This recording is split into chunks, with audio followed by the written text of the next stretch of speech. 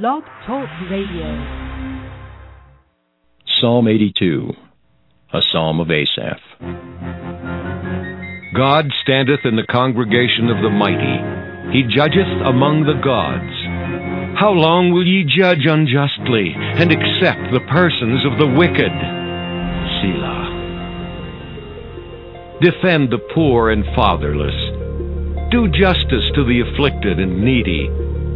Deliver the poor and needy. Rid them out of the hand of the wicked. They know not, neither will they understand. They walk on in darkness. All the foundations of the earth are out of course. I have said, Ye are gods, and all of you are children of the Most High. But ye shall die like men, and fall like one of the princes. Arise, O God, judge the earth, for thou shalt inherit all nations.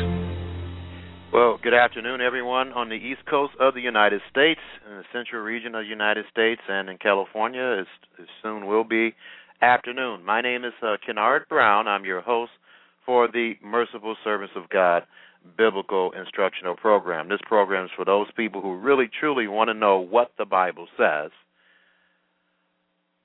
What we will talk about today is the characteristics or the features or the traits of the last days as revealed in your King James Bible. If you look up the word last days, it talks about 7 characteristics associated with those last days. I will talk about that in the entirety of this program. But first, as I always put when I advertise my program, that I will go over some significant world events. Obama looks like he will be going to the Middle East. That was another rumor that Yeshua prophesied. We hear rumors, actually rumors of wars, but associated with war rumors is also political rumors.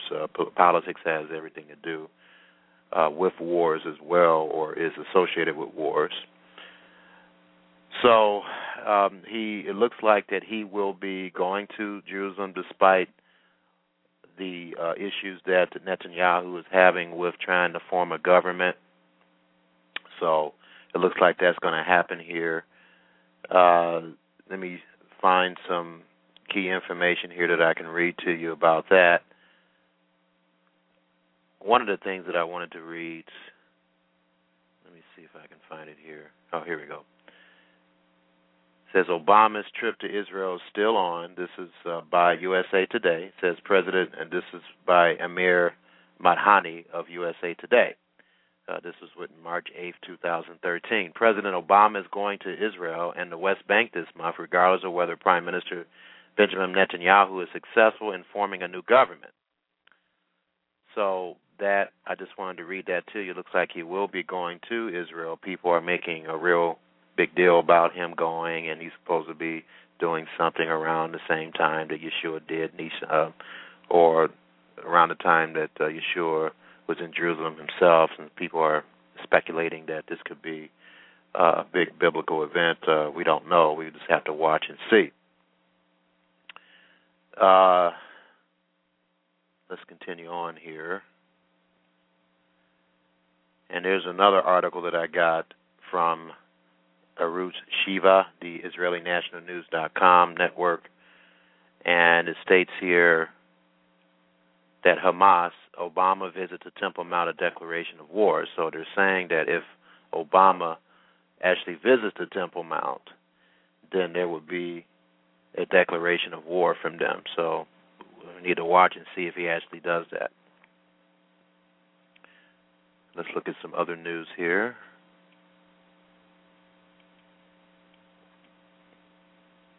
It says Obama hints trip not meant to resume peace talks, for those people who are saying that there's going to be a peace treaty when he comes to Jerusalem. Looks like that's not going to happen. It says Obama hints Israel's trip not meant to resume peace talks. This is by Elad Beneri. It was first published March 8th, 2013, which is yesterday at 2:12 a.m. I guess that's Israeli time. says U.S. President Barack Obama on Thursday signaled there would be no big Middle East peace initiative on the table when he arrives in Israel later this month for his first visit as president, AFP reports. All right, so let's look at the facts, and I know people love to speculate when it comes to prophecy, but this is why Yeshua tells us to watch. And I'm going to read that scripture to you again after I get through with covering the news here, so that we understand that. Okay, so let's go to watch.org. There's some things I'd like to cover here. Watch.org.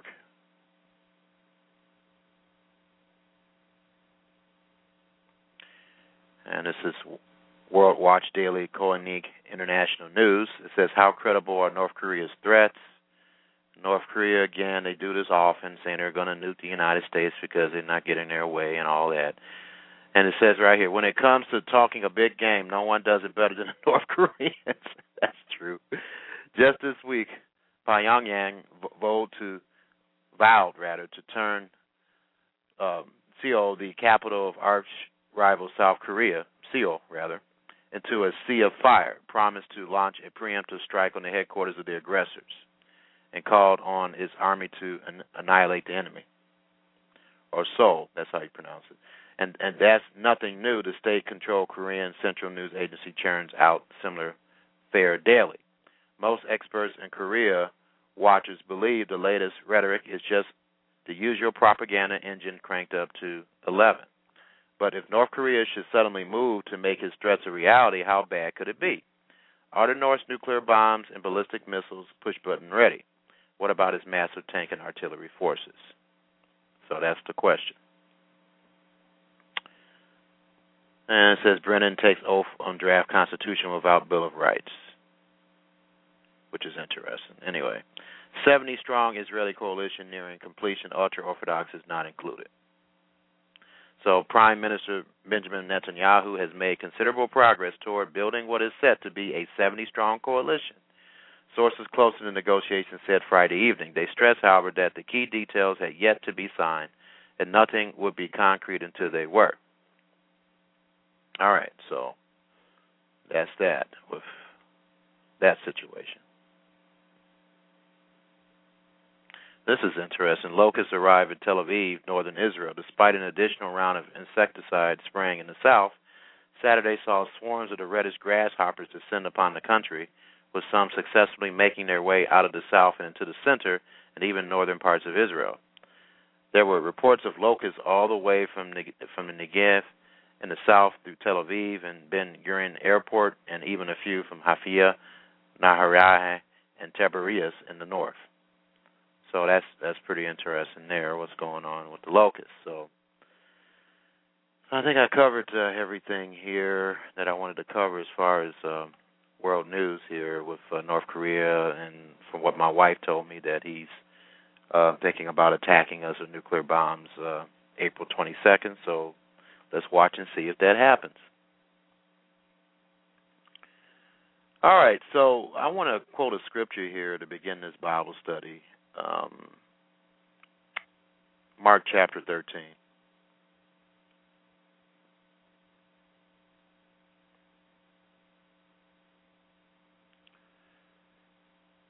Now, notice that, no,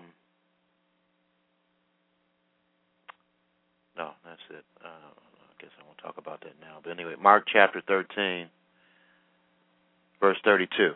Let's notice this. It says, but of that day and that hour knows no man, no, not the angels which are in heaven, neither the Son, but the Father. Take ye heed. He's talking about the day of when he returns to the earth. Take ye heed, watch and pray, for you know not when the time is. So that's a very distinct statement there.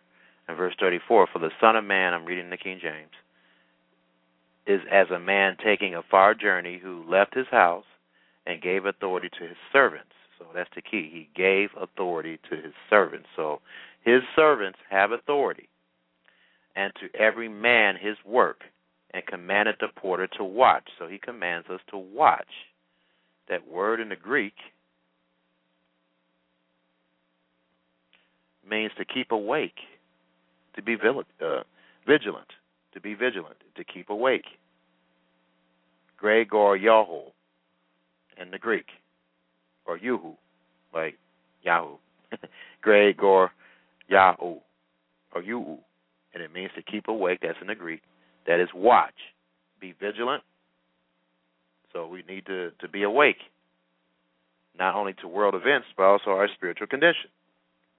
Verse 35, watch ye therefore, for you know not when the master of the house comes. And he's getting really specific here. At evening, or at midnight, at the cock crowing, or in the morning. Verse 36, that not he suddenly catch you sleeping. Verse 37, and what I say unto you all, watch. So we have to watch world conditions and also watch our spiritual conditions.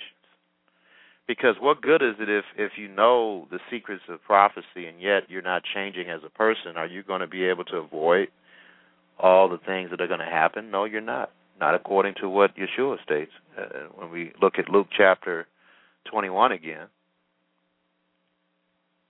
Luke chapter 21. I'm going to read this in the Bible in Basic English Version.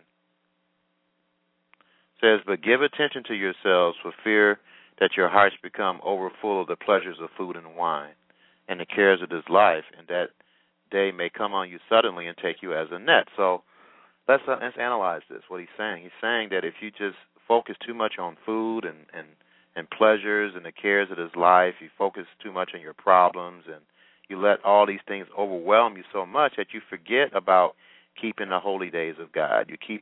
You forget about keeping up with world news in reference to prophecy.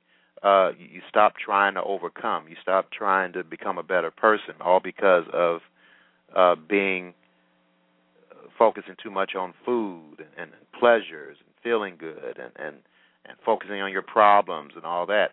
So he says when you do that, what's going to happen is that the day of his coming is going to come on you suddenly and take you as a net. Verse 35, for so it will come on all those who are living on the face of the earth. Verse 36, but keep watch at all times with prayer, that you may be strong enough to come through all these things and take your place before the Son of Man. And so this is what we have to do. And this word watch is a different Greek word, but it means the same, to be sleepless, to keep awake. Agrapneu in the Greek, and it means to be sleepless, to keep awake. We can't let the problems of this world and the pleasures of this world cause us to just lose our minds. We can't do that, folks. And when you do that, you're not going to be close to God. And 1 John chapter 2, again, one of my favorite scriptures here. It says, love not the world, neither the things that are in the world. Now, Yeshua did die on the cross for his creation, for people that are capable of repenting. He did die for the world. If he didn't, this whole world would have been destroyed a long time ago, according to the scriptures. In particular, Matthew chapter 24, verses 21 to 22. If he did not come, all flesh would be destroyed. So, love not the world, neither the things that are in the world. If any man loves the world, that means the things in the world, the society, and how we do things wrong, the love of the Father is not in him. And then he gets specific here in 1 John 2, verse 16. For all that is in the world, the lust of the flesh, the lust of the eyes, and the pride of life is not of the Father, but is of the world. And verse 17, and the world passes away. All this stuff is going to pass away. So why focus on it? And the lust thereof. But he that does the will of God will abide forever. So you have to do his will to abide forever. So the onus is on you, not God. You don't want to mess up your opportunity that's already been paid for by the shed blood of the Messiah. So let's understand that. And now, in the context of what I just quoted, as far as watching, I did an interesting Bible study several years ago, or a few years ago anyway, and I said, let me look up last days, the phrase in the King James Version, and see what I come up with. So I'm going to do that now as I'm speaking to you. Type in last days using eSword, eSword.net. If you just go to eSword.net, E-SWARD as in dog.net, you'll be able to download a free program, and you can actually do what I'm doing here. And so when I typed in last days and I chose the exact phrase, this program is capable of showing you every scripture in the King James Bible or any other version of the Bible, where the phrase is located as far as the scripture is concerned. And when I looked up last days, is in Genesis 49, verse 1, Isaiah 2, verse 2, and Micah 4, verse 1. Isaiah 2, verse 2, and Micah 4, verse 1 is talking about the same thing. Acts 2, verse 17, 2 Timothy 3, verse 1, Hebrews 1, verse 2, James 5, verse 3, and 2 Peter 3, verse 3. And so we have 7 traits or characteristics that is spoken of in light or in reference to the last days. So 1, 2, 3, 4, 5, 6, 7. And I'm going to go over those 7 today so that you'll understand that we are living in the last days. Okay, now I think I went over last week what last days means Hebraically, so I'm going to go over that again here. I'll pull up my Hebrew dictionary here. All right, the word last days in Hebrew means ACHARIT HAYAMim. That's Acharit Hayam. Acharit Hayam in Hebrew. Acharit Hayam, it literally means the end of the days.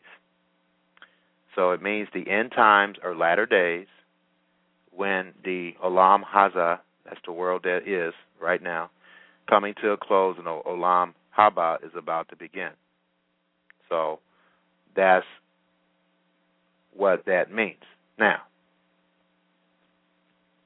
let me change back to my King James Version here. And in Genesis chapter 49, verse 1, is the first occurrence of the phrase the last days in the King James Version. And it says, and Jacob called unto his sons and said, gather yourselves together, that I may tell you that which shall befall you in the last days. The last days are the 21st century. All right? And he's telling the 12 tribes of Israel what will befall them in these days that we're living in today. All right?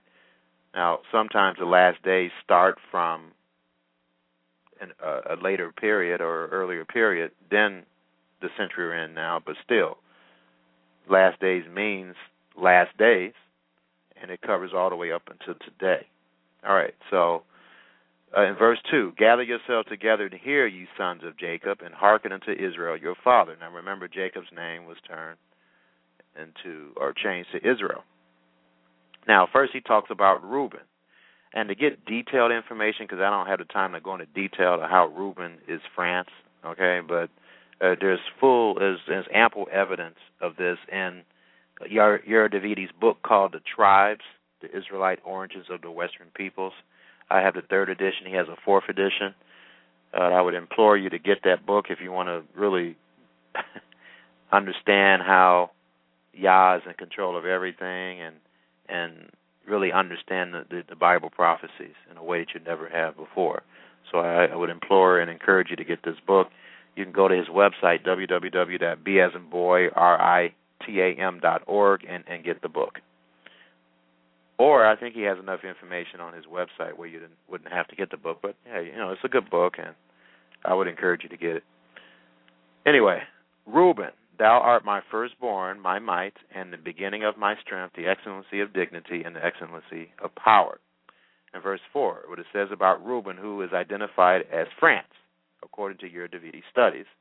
Unstable as water, thou shalt not excel, because thou went up to thy father's bed, then defiled it, and went up to my couch. So if you study, I just know a little bit about the history of France. France is certainly unstable as water, and there's a lot of other things about France too, as covered in the book. But Reuben is identified as France. Genesis 49, verse 5. Simeon and Levi are brethren, instruments of cruelty are in their habitations. O my soul, come not thou into their secret, into their assembly, my honor be not thou united, for in their anger they slew a man, and in their self-will they dig down a wall. Cursed be their anger, for it was fierce, and their wrath, for it was cruel.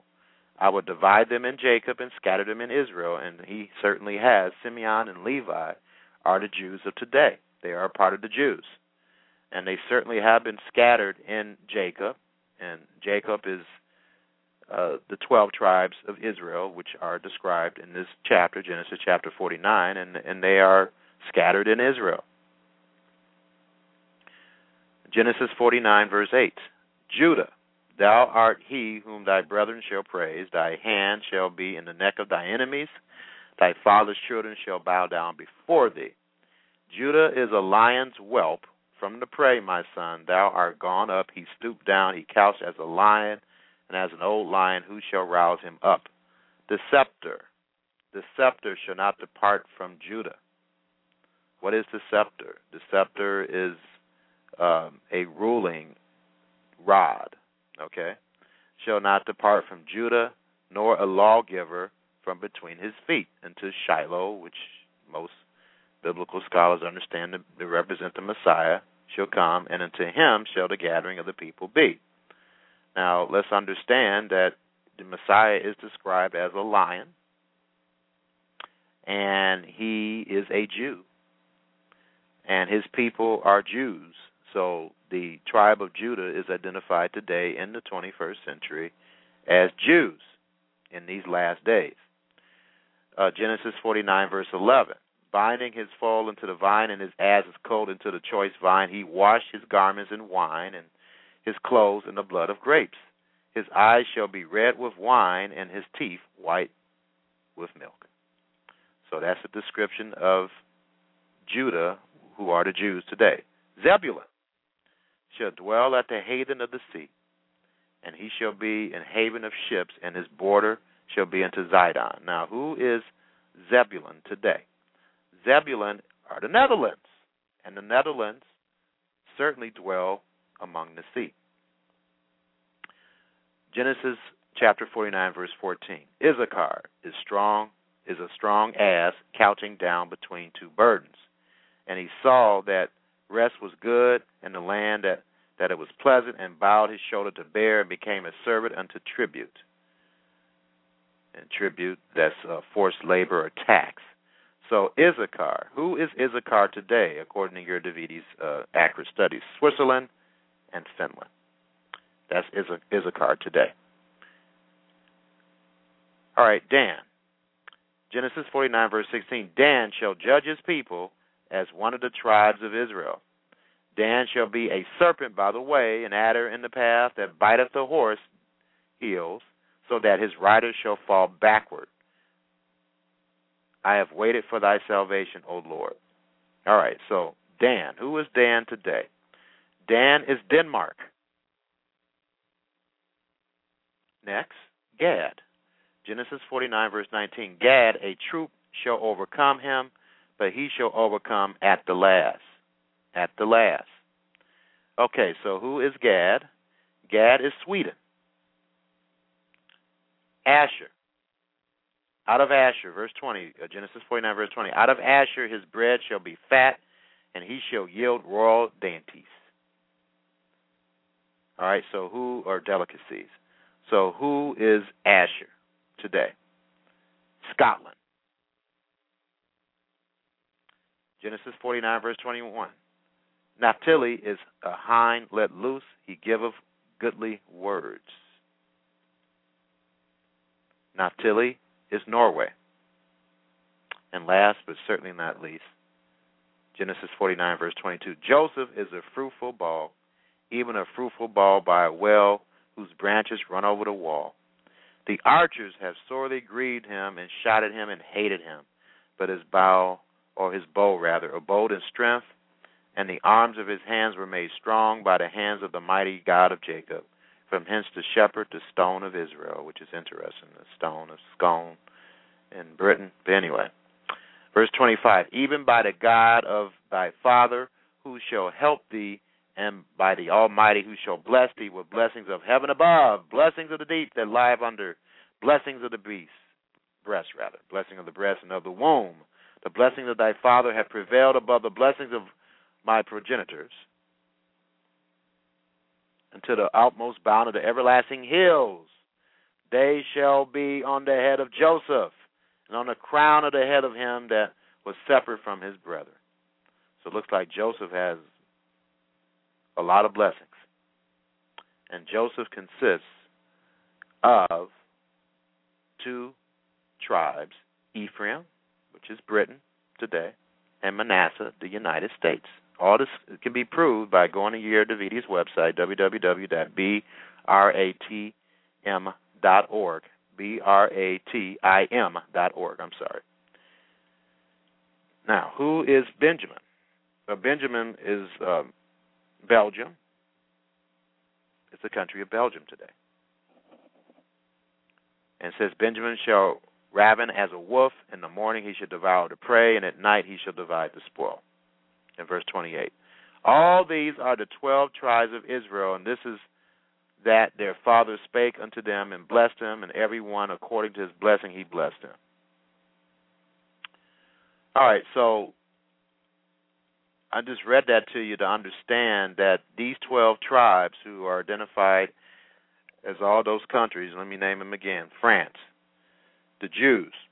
The Jews are scattered all over the place, but they do have a land called Israel today. The Netherlands, Switzerland and Finland, Denmark, Sweden, Scotland, Norway, Britain, and United States, Belgium. These are all countries today that have elements of these tribes in these in times, and these are very prosperous countries, with the United States being the most prosperous country in all the world.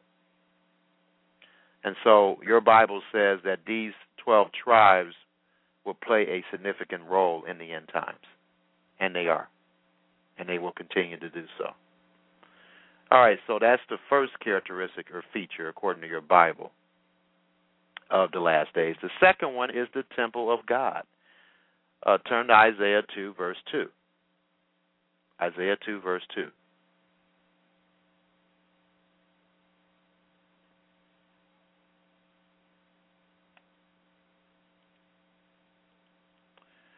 The word that Isaiah, the son of Amos, saw concerning Judah and Jerusalem. Verse 2. And it shall come to pass in the last days, the days before the coming of the Messiah, that the mountain of the Lord's house, which is Mount Moriah, the Temple Mount, shall be established, or properly erect, or a built temple, you might as well say. In the top of the mountain it shall be exalted above the hills, and all nations shall flow unto it. So this is a prophecy that's telling you that the temple will be built and established. The Temple Mount will be established, or Mount Moriah, in the last days. In the last days, folks. And there's other scriptures that prove this. In particular, I went over this scripture last week in Matthew chapter 24, verse 15. It states the following. That's going to happen in the last days. When you therefore shall see the abomination of desolation spoken of by Daniel the prophet stand in the holy place. So your Messiah, the one you claim to believe in, states that there will be a holy place, a built temple in these end times. In Revelation chapter 11, starting in verse 1, and there was given me a reed like unto a rod, and the angel stood, saying, Rise and measure the temple of God and the altar. So there's going to be a temple of God, and there's going to be an altar, and them that worship therein. So three elements here. In reference to the 21st century, there will be a built temple of God, there will be an altar rededicated, and there will be people worshiping. What did I quote you from Isaiah chapter 2? Let's go there again. Isaiah chapter 2, starting in verse 2. Actually, I'm going to read verse 1 again, because I want to really explain this in a way where you understand. The word that Isaiah, the son of Amos, saw concerning Judah and Jerusalem. So this concerns Judah, the Jews, and Jerusalem. Verse 2, and it shall come to pass in the last days, the days of the 21st century they were living in today, the mountain of the Lord's house shall be established in the top of the mountains, on Mount Moriah, where the Temple Mount, that Temple Mount will be established. The Lord's house means the temple, and shall be exalted above the hills, and all nations shall flow into it. And then you read Revelation chapter 11. Revelation chapter 11. Verse 1, and there was given to me a reed like unto a rod, and the angel stood, saying, Rise, and measure the temple of God, and the altar and them that worship therein. Verse 2, but the court which is without the temple leave out, and measure it not, for it is given unto the Gentiles, and the holy city, the entire city, not half of it, the entire city shall be tread under foot 42 months. So people that are preaching that half of Jerusalem, the Palestinian, they become a state, that means the tribulation's begun. Not necessarily. It states right here that the entire holy city, or Jerusalem, shall be tread underfoot for 42 months. Sure, half of Jerusalem will be taken over, but that's a future event culminating in the immediate return of the Messiah. And that's another Bible study. But anyway, the point of the matter is, I'm trying to prove to you that the Bible reveals that there will be a built temple. There will be a built temple in these end times, ladies and gentlemen. And you need to watch, because it's happening. The Temple Institute. There's a program that I really encourage you to look at. That's going to happen on Sunday, March 10th. It begins at 12 o'clock Eastern Standard Time for those who are on the East Coast, and it has other times on the website. But I implore you to go to this website. It's www.templeinstitute.org. That's www.templeinstitute.org. And really, it's a 3-hour program, but it'll give you information about why the temple should be built in these end times and will be built in these end times. It's also a program that will show you how the new moon should be observed by the Israeli New Moon Society. And there's going to be other information. This one guy in the Israeli government, is lobbying for the temple to be built, and so forth. It's going to be some real good information. And then the website, it provides a lot of free information on the temple. And remember, the temple is, the physical temple is a reflection of God's spiritual house in heaven, the temple in heaven. And so we should want to know how our Father's house looks like. And He certainly wants us to know that. And we should be very interested in that. And He's provided means for us to really educate ourselves on the temple of God, or the house of God, through the Temple Institute. Okay, so I hope that you understand. And then whenever you see this measuring and so forth, if you go to Ezekiel chapter 40.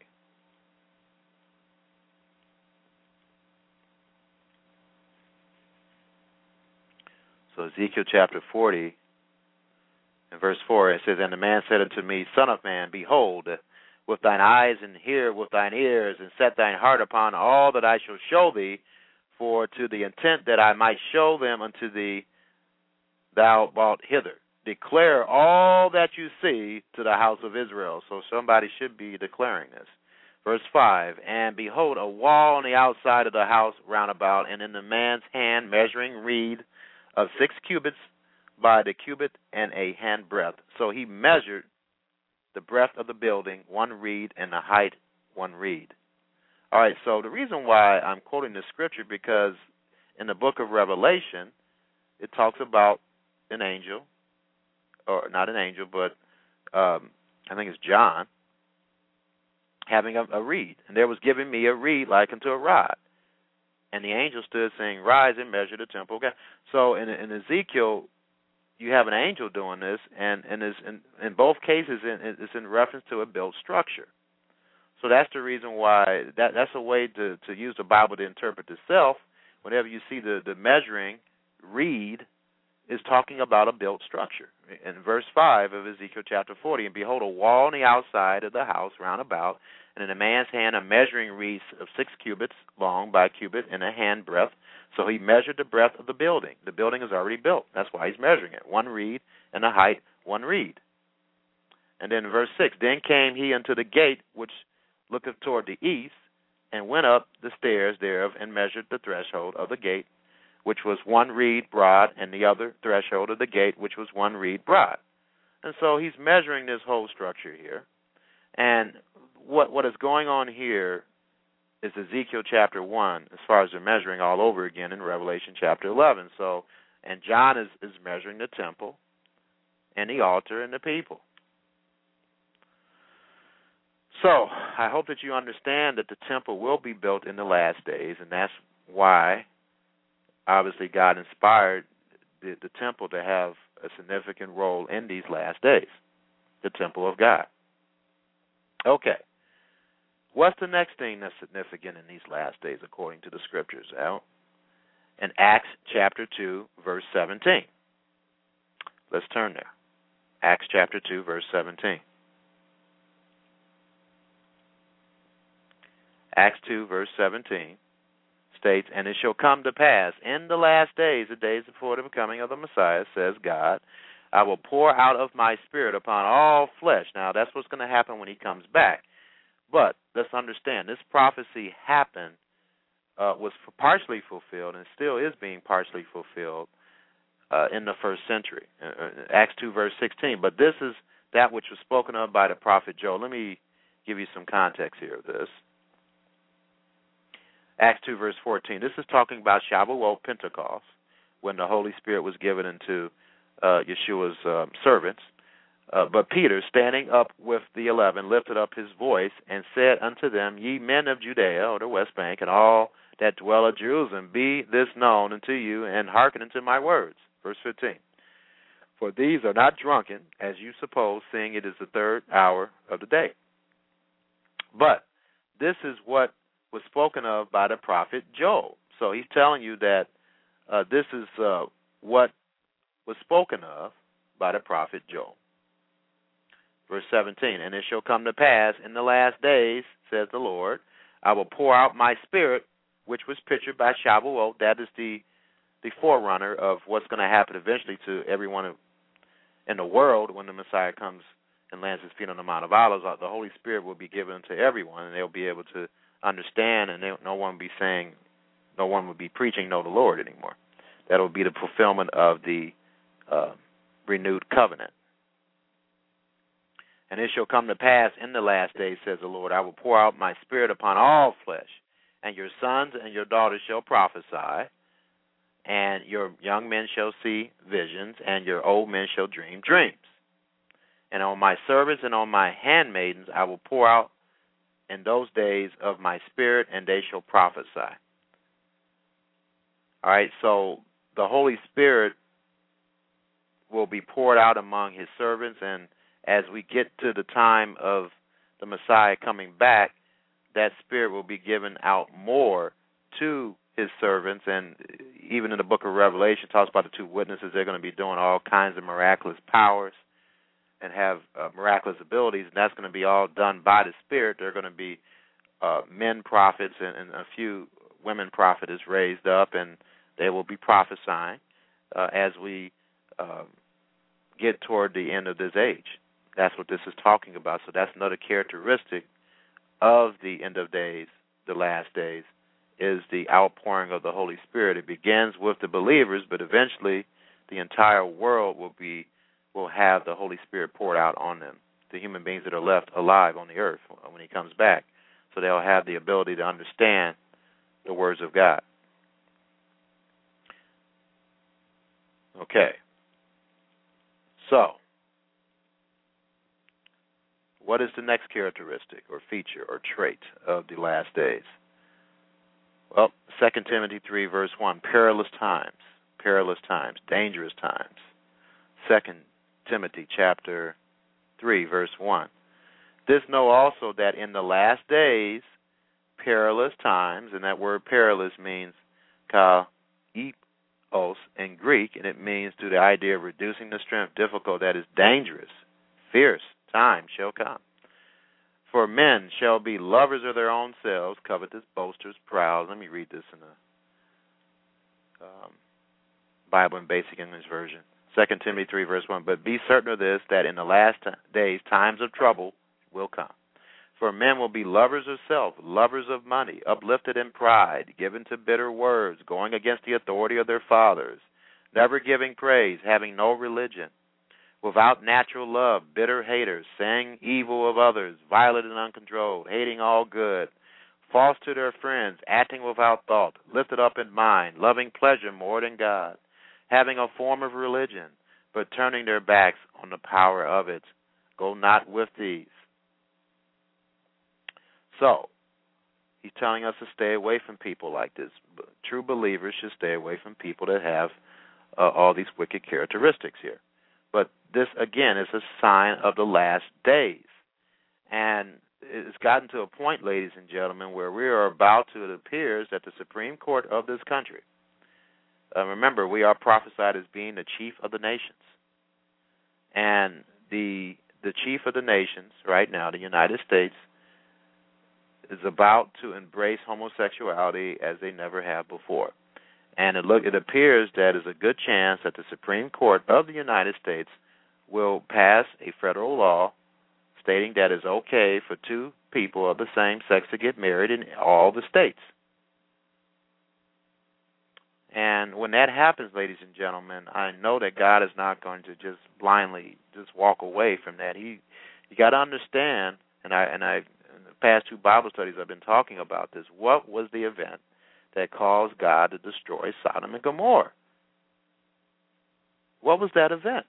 Now, I went over last week what the sins of Sodom, because many people think that the sins of Sodom was just homosexuality. It was a lot more than that, ladies and gentlemen, a whole lot more than that. The sins of Sodom, as revealed in Ezekiel chapter 16, verse 49 and 50, are the following: failure to adequately help and care for the poor, pride, eating too much, abundance of laziness, sexual perversion. That was all the sins of Sodom. But the one event that caused God to decide to destroy Sodom and Gomorrah was the homosexuality. And we are getting, not just in the United States, but around the world, we're really getting really bad with this homosexual behavior. So that's another sign in light of 2 Timothy chapter 3, verse 1, which the sins of Sodom are all covered in those verses, most definitely.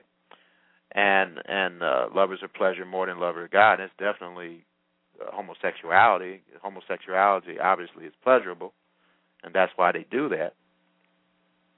And that is one of the signs of the last days, that we are living in the last days, ladies and gentlemen.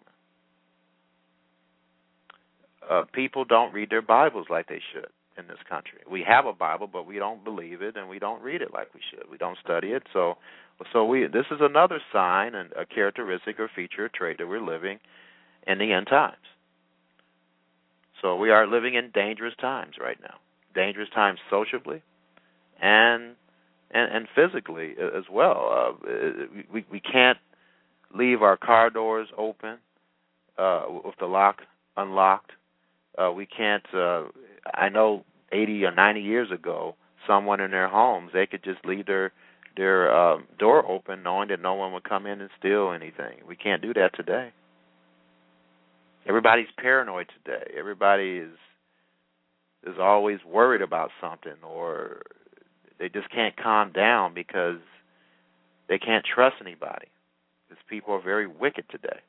As Yeshua stated here in Matthew chapter 24. He stated that the love of many shall wax cold, and that's what's going on right now, ladies and gentlemen. This is a sign of the last days, that the love of many shall wax cold. Let's see if I can find that here. It's in Matthew chapter 24, verse 12, and he says, and because iniquity or lawlessness shall abound, the love of many shall wax cold. And that's the heart of 2 Timothy chapter 3, verses 1 to 6 as well. So that's another characteristic or trait or feature of the last days. Our behavior, how we act, is abominable before God. Okay. The sixth trait is great wealth accumulation of the 12 tribes. Now, I just read to identify to you who the 12 tribes were. And for all these countries, or these areas of where these tribes are at, the tribes are scattered in other areas, but as far as geographical location, that's where they mostly are located, in those areas. And it's talking about, again, let me read off the following countries again to you. And I think this is the first time I've identified all the tribes on this program. France, the Jews, they're scattered all around the world, but they do have a land where there's about at least, I think it's 7 million Jews that live in the land of Israel. The Netherlands, Switzerland and Finland, Denmark, Sweden, Scotland, Norway, Britain, and the United States. And Britain, of course, that includes Canada and the South Africa as well, and Australia, because Australia is a part of the British Commonwealth. Okay, so in James, let's turn there. James chapter 1 states the following. James, a servant of God and of the Lord Jesus Christ, to the 12 tribes which are scattered abroad, greeting. So this particular epistle is addressed to all those countries that I named to you in these end times, ladies and gentlemen. And let me read another verse to you here. James 5, verse 3. Well, I'm going to read the context here. It says, Go to now, ye rich men, weep and wail for your miseries that shall come upon you. This is a prophecy. Verse 2. Your riches are corrupted, and your garments are moth-eaten. Verse 3. Your gold and silver or money is cankered, and the rust of them shall be a witness against you, and shall eat your flesh as it were fire. You have heaped up treasure together for the last days, the days before the coming of the Messiah. And that's a characteristic of all those geographical areas that I just mentioned.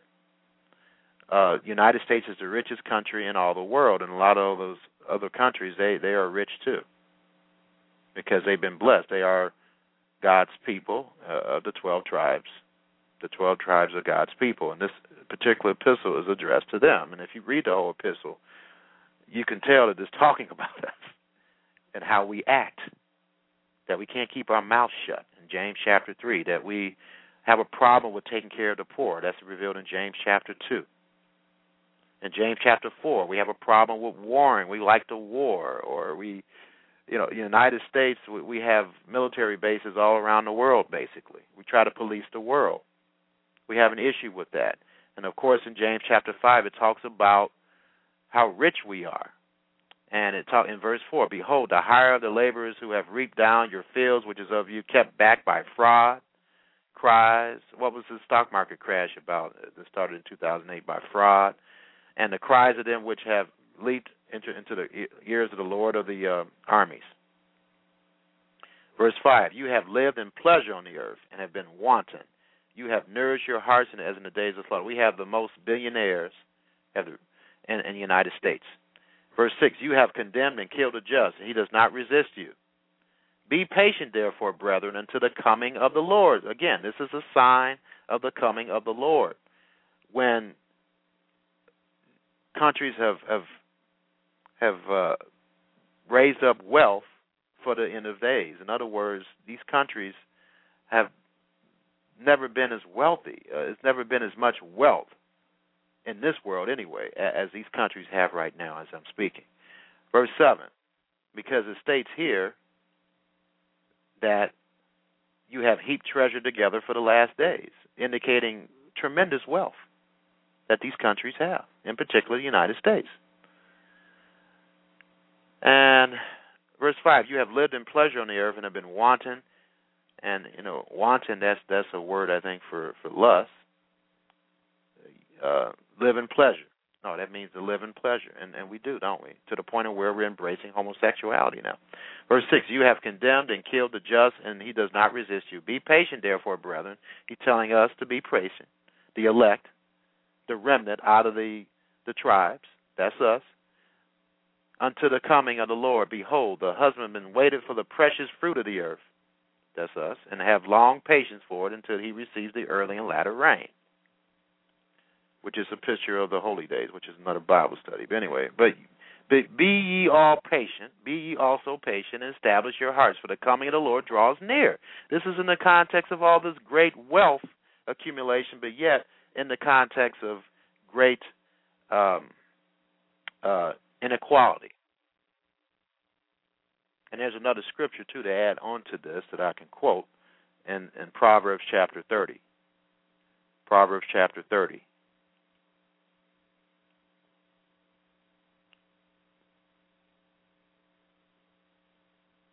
Proverbs chapter 30, where it says, there is a generation, verse 14. Proverbs 30, verse 4. There is a generation whose teeth are as swords, and their jaw teeth as knives to devour the poor from off the face of the earth, and the needy from among men. This divide of the rich and the poor began during the Industrial Revolution back in the 1800s. Prior to that, most countries were at the same level financially, socioeconomically. In this modern era, the 1800s was significant, and that's what began all this industrialization, people not being agrarian anymore, not having their farms, and now our farms are the grocery store. And that really has caused all this rich and the poor thing to be such a significant problem, so much so that the poor is being devoured off the face of the earth and the needy from among men. And it's really a sad situation, and it's so bad. Let me go to my website here. I have information here about the poor, and anybody that claims they're a servant of God should be concerned about the poor and should be praying for them every day. But let me take a look here on my website, Poverty Facts. And you can go to my website if you want to understand the facts of poverty. Proverbs 29, verse 7 says that if you are a servant of God, if you care about it, you will be concerned about the cause of the poor. But anyway, on this website that I clicked on, globalissues.org, it says almost half the world, over 3 billion people, live on less than $2.50 a day. So that confirms that prophecy in Proverbs 30, verse 14. It proves that we're living in the end times, ladies and gentlemen. Okay, so the last point I want to make is people doubting the return of the Messiah. 2 Peter 3, verse 3. Knowing this first, that there shall come in the last days scoffers, walking after their own lusts. Walking after their own lusts. And just doubting that the Messiah is coming. And then in Hebrews 1, verse 2, the other point that I want to make, the Messiah is speaking to his servants. Says that God in these last days has spoken unto us by his Son, whom he has appointed heir of all things, by whom also he made the world. So we are getting revelation from the chief apostle. Hebrews 3, verse 1 says that the Messiah is also an apostle. And he is giving us revelation and helping us to understand these scriptures. And I have someone here that would like to talk here.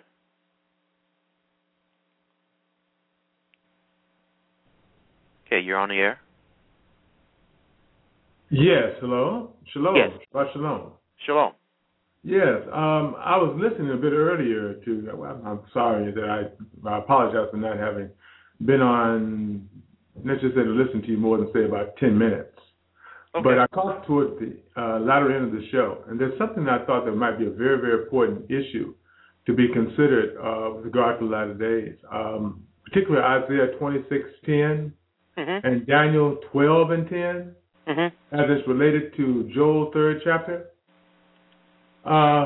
Second going in the 3rd chapter, actually. And one of the things that I find very important is this. You have to consider that it says, all who call upon the name of the Lord shall be saved, come to pass in the last days, per se. And in Jerusalem should be deliverance to the remnant whom the Most High has called. Number one, we have to realize the kingdom of the Most High that he's speaking of shall be established on this earth at Jerusalem. I think that's very important. The other thing to realize what it means by deliverance at that time, because if you read closely through Revelation 7th chapter and Revelation 14th chapter, one of the things you find out is that there is going to be indeed great wrath upon all nations who are unwilling, I said unwilling, to accept the absolution that Messiah will bring when he declares an absolute beyond all the multitude of nations and denominations and varieties of ideology, pure and impure and imperfect, that the world has exalted. Because, quite frankly, men have indeed, Scripture says, perverted the grace of the Most High. Yes, they have. Yes. It's terrible right now. It is. It's absolutely terrible. But most have not realized the grace of the Creator is that he reveals his law to the fullness. He says he will write his laws upon the minds and hearts. And I've oftentimes related in the context that it says that men will no longer confuse one another after the ways of the nations, but they all shall know Messiah himself as a restoration or as a renewal of a covenant that should never have been forgotten by men. It's always been remembered by the Creator. I would concur a lot of things that I did hear you say toward the end of the show. But I think one of the things that needs to be considered definitively is Isaiah 26:10. It said, let favor be showed to the wicked. And we know the word there is the same thing for lawless, or those who prefer unrighteousness or less than the whole standard. Yet he will not learn righteousness, and the land of uprightness will he deal unjustly, and he will not behold the majesty of the Lord. Another scripture in Daniel 12:10 talks about how in the last days men shall be purged. They say, some say make white and tried, refined. It sounds so much like Isaiah 48 chapter says he will refine his people because they sworn by his name, but not in truth nor in righteousness. Right, right. Israel will be refined, and they unfortunately, the common human condition is that we have to get spanked. And Isaiah 26 verse 9, it states that when the judgments are on the earth, that's when people will learn righteousness. Exactly. Well, here's the point that I think is so important about all this. It says, men will be purged and refined, but the wicked will act wickedly. And none of the wicked will understand, but those who have insight will understand. Exactly. I think one of the problems that by and large exists is that many of us have not considered what is written in 2 Keeper, if you will, second chapter, the first 11 verses. It talks that we should be diligent that we make election sure, opportunity understanding sure. Messiah said, always be watchful. And it's obvious that though he will pour out his spirit, it's obvious that what he's speaking to is not a people who still want to abide by and uphold the status quo. In other words, Messiah said these words. He said, I make no requests for the, ultimately he means the worldly. And he said, if you love me, keep my commandments. In other words, desire to maintain, preserve, and publish all that is the truth of the conscience that he revealed. And he said he would reveal himself. It means ultimately to his allies to speak all his word. Right. John 17:9, Yohanan 17:9 also relates, he said, I make no request for the worldly. So I think one of the problems that by and large exists is since we realize that not everyone is going to awaken. Oh, I know that. I know that. And then he's calling right now people to be a part of his bride. That's who he's calling right now.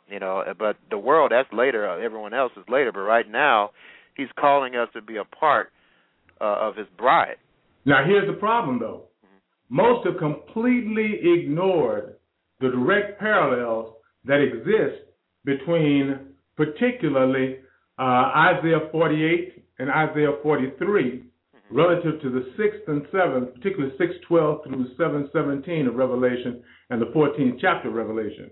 Okay. Most have not understood. In that scripture, when he talks about one called the angel from the rising sun, as you well know, the word angel is also a word for messenger. It also is a word for king. Right. It says angel from the rising sun. Well, that's the same one spoken of in Isaiah 41st chapter, and most haven't really decoded it because it really means, well, the scripture says, I've stirred up one from the north. The word for north is also concealed. In other words, he is one who reveals righteousness even the righteous, that the world is concealed, if you get my point, to the Son of Right, Righteousness. and I apologize for this. I got to interrupt you because we don't have too many seconds left for the show. But I appreciate you calling in, and you can call in next week, and we can, discuss this further if you like. That's something else that we need to look at, because until we realize that there's someone who's to declare an absolute, to decide who receives the seal of life, if you understand what I'm saying. Right. Until we recognize this, our faith has still been in our own vanity. And it's not looking forward to the coming of the one that he said to look forward to. When he said, who stood up this righteous one. Okay. Oh, you're still on the air, then. You're on recording now, I guess, because other people can't hear us. So anyway. I got you. But that's okay. When they listen to the archive, they'll be able to hear you. So.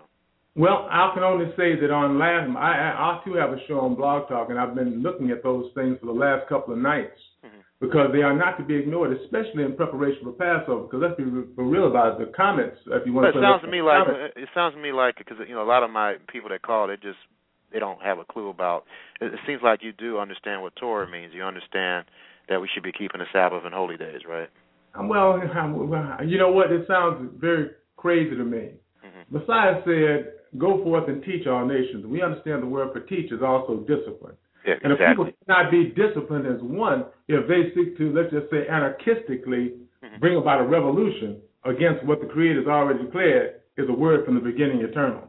So to talk about the idea about, think about the scripture in Malachi. It said you discern the difference between those who serve him and those who serve him not.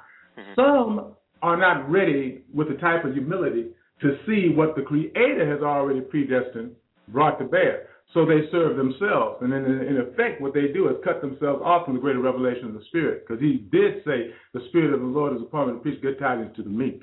Right. There's words out there that only for the most humble souls. And most have not considered them simply because, hey, we live in a society where, think about it this way, where I've often told people, it sounds insane when you think about it. Everybody's got a new covenant. We got a new covenant because we're American. We got a new covenant because we're Spanish. We got a new covenant because we're Baptist, Presbyterian, Catholic. And everybody got a different covenant.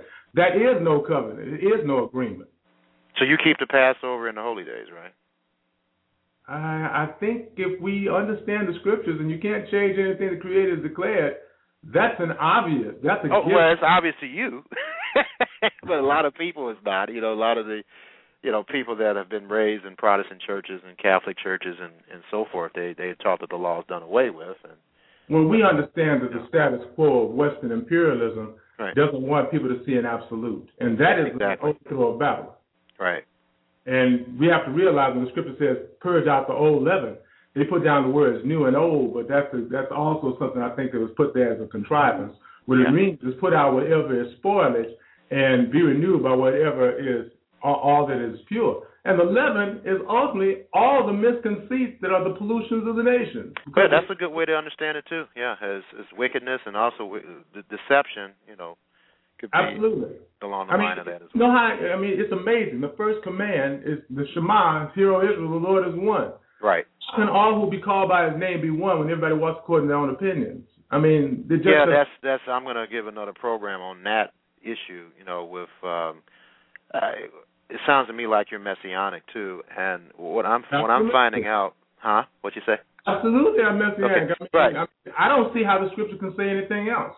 That's great. And see, I'm having an issue with other messianics. I don't know if you feel this way too, but it's like when you start to understand that Yeshua was a Jew, and we need to understand the Bible Hebraically. And before you got to that understanding, you're like, okay, the New Testament's okay, the Old Testament's toilet paper.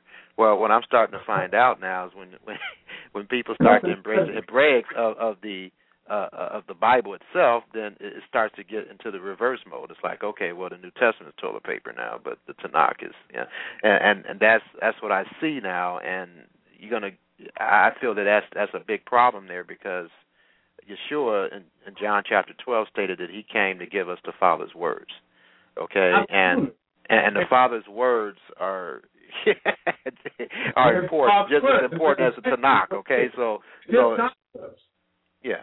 And see, and you have some people thinking that the New Testament is not Scripture; it's just a commentary. Well, what is Scripture? It's Holy Writ, okay? And the Father's words is certainly holy, and Yeshua came to give us the Father's words. Matter of fact, he said he didn't say anything unless it was from the Father. And if he said he didn't come to abolish or pervert in any way, what gives anybody else the authority? Because when he said go forth and teach all nations that he had the authority, that was subverting all the kings as well. Whoever it is that would believe in it. Right, so, right. And then some people don't think that Shaul's writings aren't scripture. And in 2 Peter chapter 3, verse 15 and 16, it states that it is, and there's other areas, too, where you can improve that as well. So I'm going to give a program on that to get that clarified. Something real simple, sir. Something real simple. I think that has helped a lot of people understand that when I've spoken to them. Mm-hmm. Something that made help them understand real quickly. Before the gospel, or per se the gospel went forth to the nations, you got to remember something. I mean, there was an expectation of a coming Messiah throughout the East long before 2,000 years ago. Exactly. I mean, they had spoken it. And the East had this idea about a coming absolver, if you will, where the West did not. So we see a tremendous conflict there. But I've oftentimes told people, when the scripture talks about the law of this world, stop and consider how much under political and national and even pseudo-religious titles, men are compelled to accept a multitude of contradictions against the Creator's will, which is that law of sin and death, because it's filled with contradictions. He said that the promise is not unto many, but unto one. Not unto one. Many seeds or many different types of doctrine, but unto one. Faith restored gets rid of all the debate and doubt. Another thing that I find is really important is most people need to realize, what did people call a law? What did the pagans call a law? But if it wasn't a social coalescence, if you will, with all the heathenisms of whatever gods, and the people turn around and say, we worship whatever God we will. That was the rule of Rome for the sake of what they call Pax Romana. So what we need to understand, what Scripture says, not under the law but under grace, if we know the grace of the Creator reveals by His mercy the righteous expectation we should have by faith, then we understand that by His grace He removes, let's say, man's predisposition in this world to accept a multitude of contradictions, knowing that there's only one word of life, and it is constant from the beginning. And that's exactly what John 1:1-3 says. So you got to also consider that the pagans didn't have a word to relate the difference between divine law and man's law. I mean, if you look at it real closely, the pagan kings didn't want a word to relate a rule greater than their own. And in fact, they were, in many respects, you can say, like power brokers. They sit back and say that they were kings, that they had the opportunity to sit back and say, well, most of the gods favor them.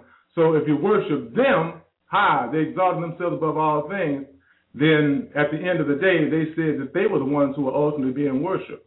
It was a trick.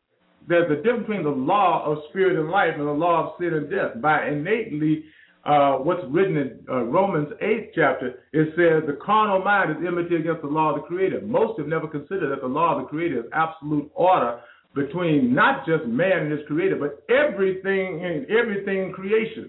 Everything in order after the mind of the Creator. That's why the Scripture says the whole creation waits for the manifestation of the sons of Yah.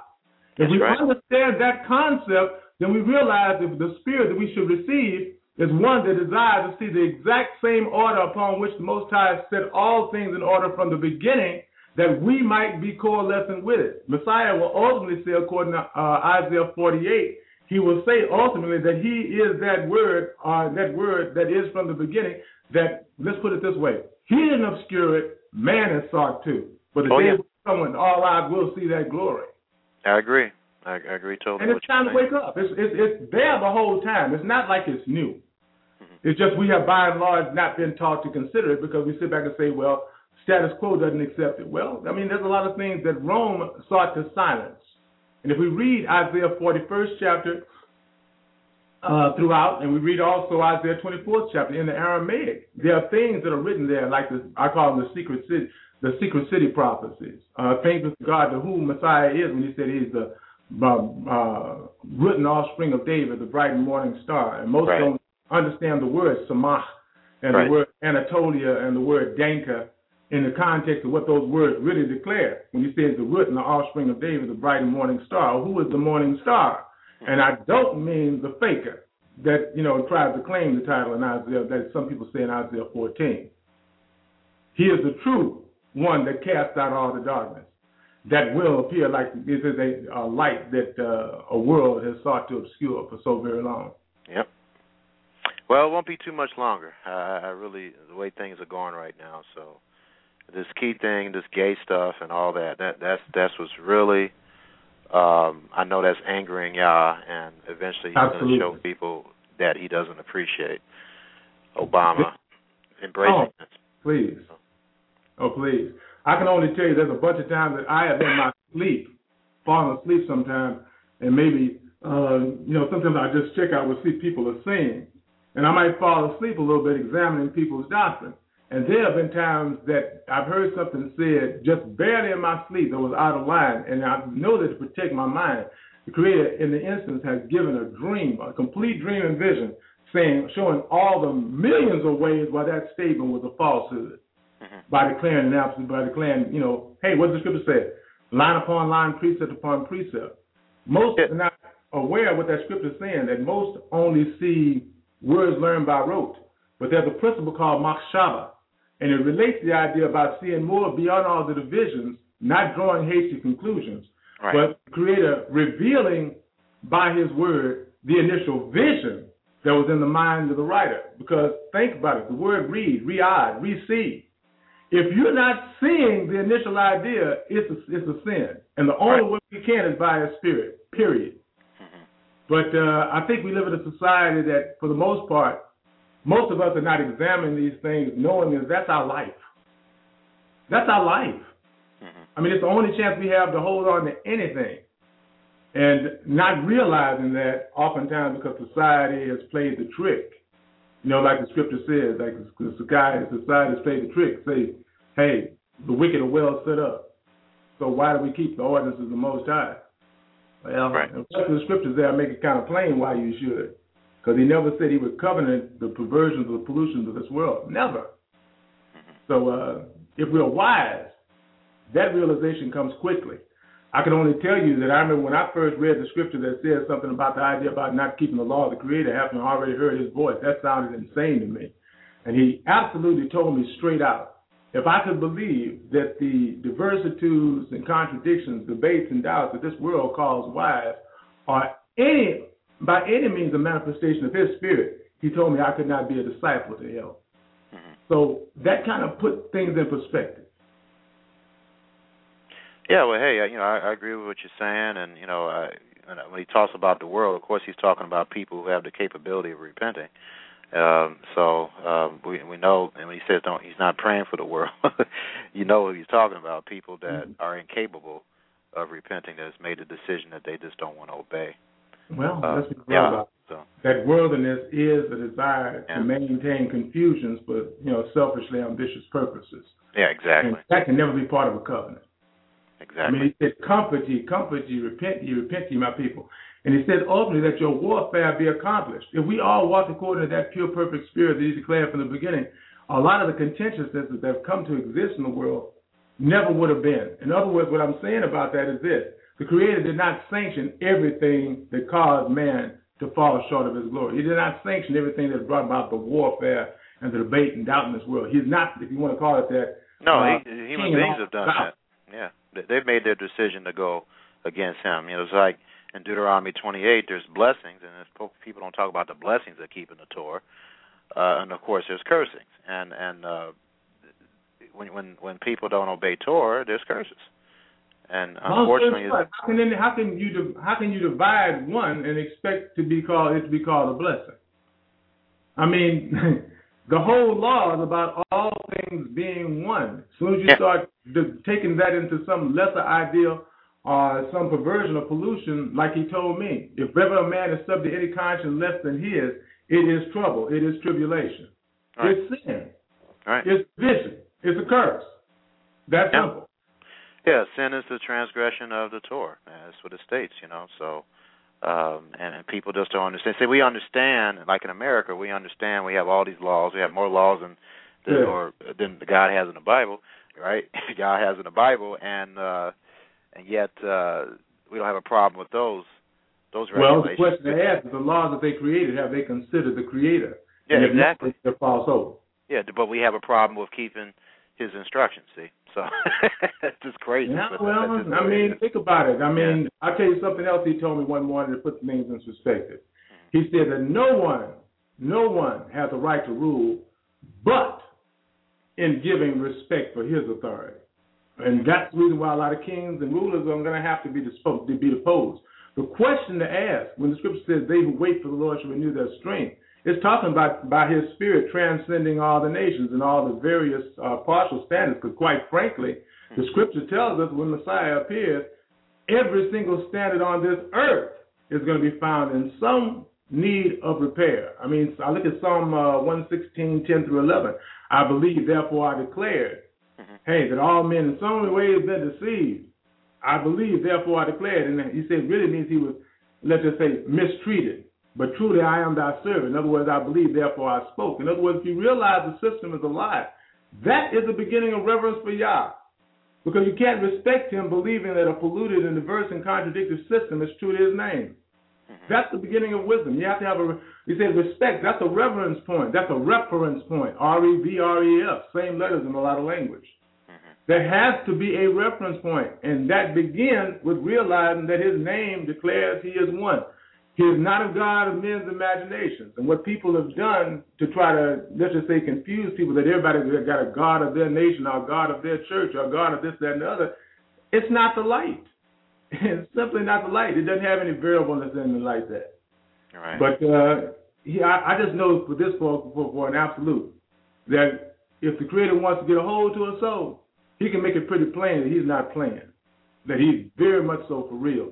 Like he told me, one time I said something and I thought I was giving him a compliment, and I didn't realize it was out of line. Yeah, you don't want to do that. Yeah. I'm serious, because you don't know that you're saying something out of line until sometimes he corrects you. Well, anyway, I know one time he corrected me and I said something, Lord, I said it's amazing, because actually I was in meditation and he was just steadily revealing himself. After about 30 minutes, I said, Lord, this is awesome. You know, everything going on in my head. Now, understand something. This is 30 minutes of me asking a question. He tell me a billion reasons why something is so in a matter of split seconds. So you know that's not ordinary. Okay, and I said something stupid like that, and it's like everything just stopped. I mean, everything just stopped. This beautiful flow and this beautiful conversation just stopped. It just halted. Well, it's almost like he could have actually got angry enough to knock me down, to be honest with you. But it's kind of like you deal with a child. You know, if I do this, you're not going to get a chance to grow up, and you are trying, so we're going to deal with you. Well, what he told me is this. He said it plainly and simply. He put it kind of like I might have heard my grandparents or somebody say it. He said, look, it ain't nothing that I understand what's going on in that little picky-unit little head of yours.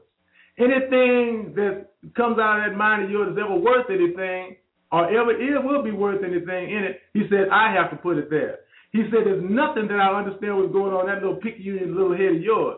He said, what's awesome is you begin to listen and understand what's going on in mine. I said, yes, Father. I got you. I won't make that mistake again. So we're at a very critical juncture. And what I pray for is that most will hear that kind of thing, because let me tell you something. He does know how to discipline a heart. And one of the things he told me is this. I need to put it another way. It's kind of reminiscent of Isaiah 40. What he basically told me is this. I was reading one time, I remember this, and I was getting a lot of stuff that, just say a lot of people aren't privy to. I'm not saying that I wasn't. I was getting a lot of information.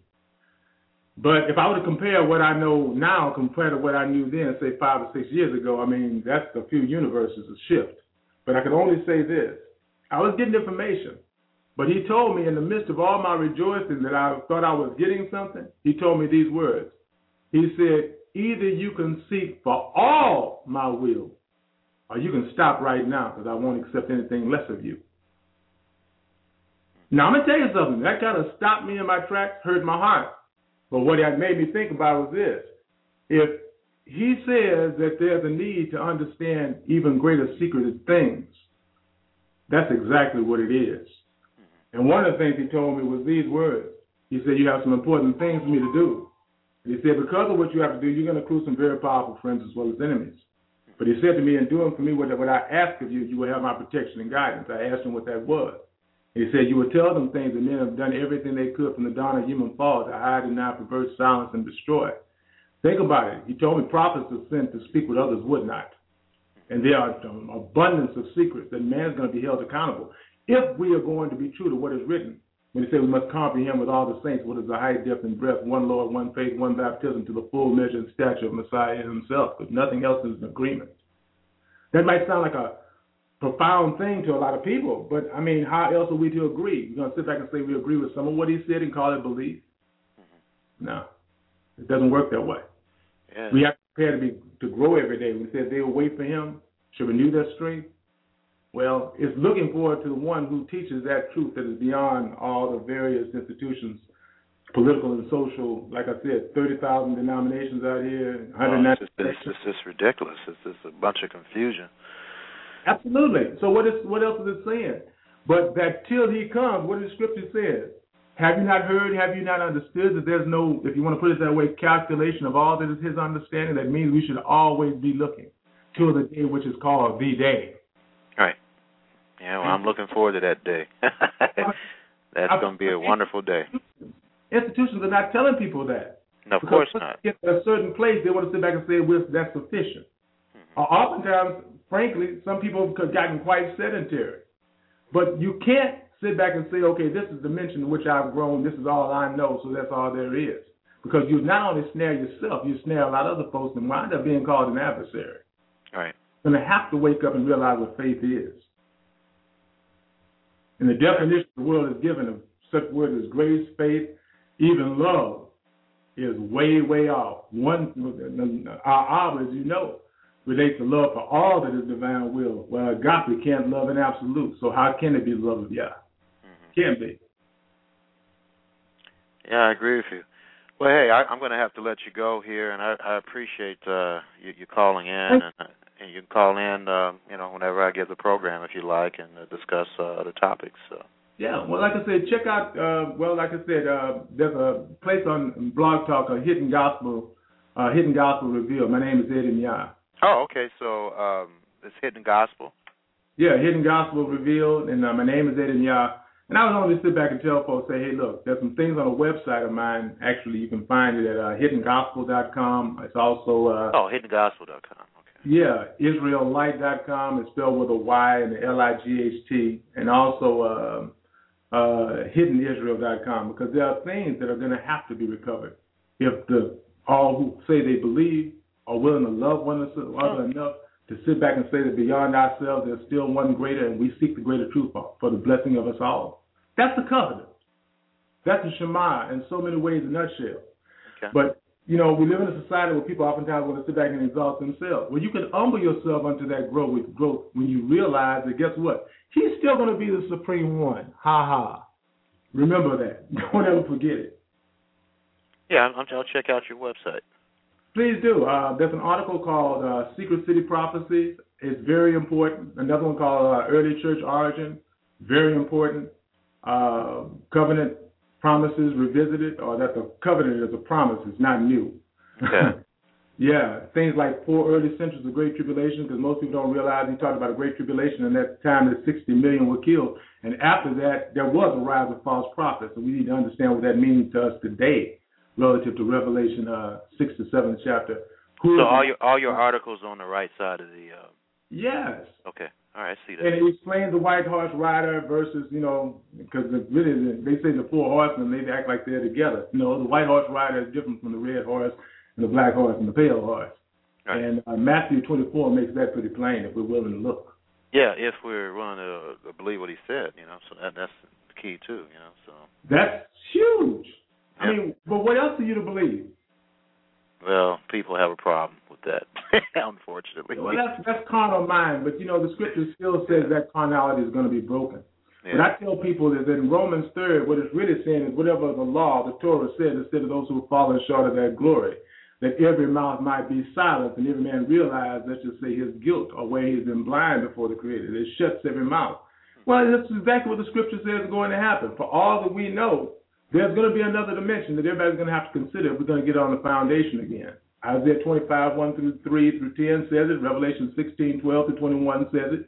Most people don't realize that King of the East, he says, behold, I come, is actually Messiah himself. It's pure been singular, not plural. But like I said, drying up of the rivers, Isaiah 45, 4 going into 45. It's time to wake up and realize how all these things connect. I mean, the spirit of the Creator does more than just give you word by rote. It shows you the vision to see how all these things work together. In the Aramaic, rather than saying such things as the scriptures not have any private interpretation, it says, amongst other things, as an addition to that, It actually says in the Aramaic that not everything that a prophet says is contained in his own book, which means this Messiah is going to ultimately bring about a restoration according to all things the Most High spoke to the prophets since the world began. It means that we're going to have to see that cumulative vision. And that requires something from him. It's not going to come just by saying, okay, we read it. Because the mind does not, let's just say, we don't function spiritually in a dendritic manner, if you want to call it that, neural network manner, to see how all those tendrils can connect until he reveals what is that fine tapestry. And, hey, to taste it is to want it if you got anything in you that is rational. Well, hey, I enjoyed the conversation, and hey, you can always call me, and I'm gonna, when I get the show here, and I'm gonna go ahead and review your website. All right, you are very blessed, sir, and I thank you for that opportunity because I know that this time is very late. These are the type of things that should not be ignored. I mean, I understand what the status quo does to try to cause people to function after vanity. That's just just a bunch of puffed up words or shallow-sightedness, having words and not understanding what they mean. But, hey, the Creator's still going to judge according to what he knows they meant and what we should have always sought for. Because it's now time to, let's just say, remember what should never have been forgotten. Yeah, I agree. I agree with that. But, hey, shalom, and, hey, shalom. Look forward to speaking to you again sometime. And thank you so very much for the opportunity. I appreciate it. No problem, sir. You're very blessed. All right. Shalom. I will.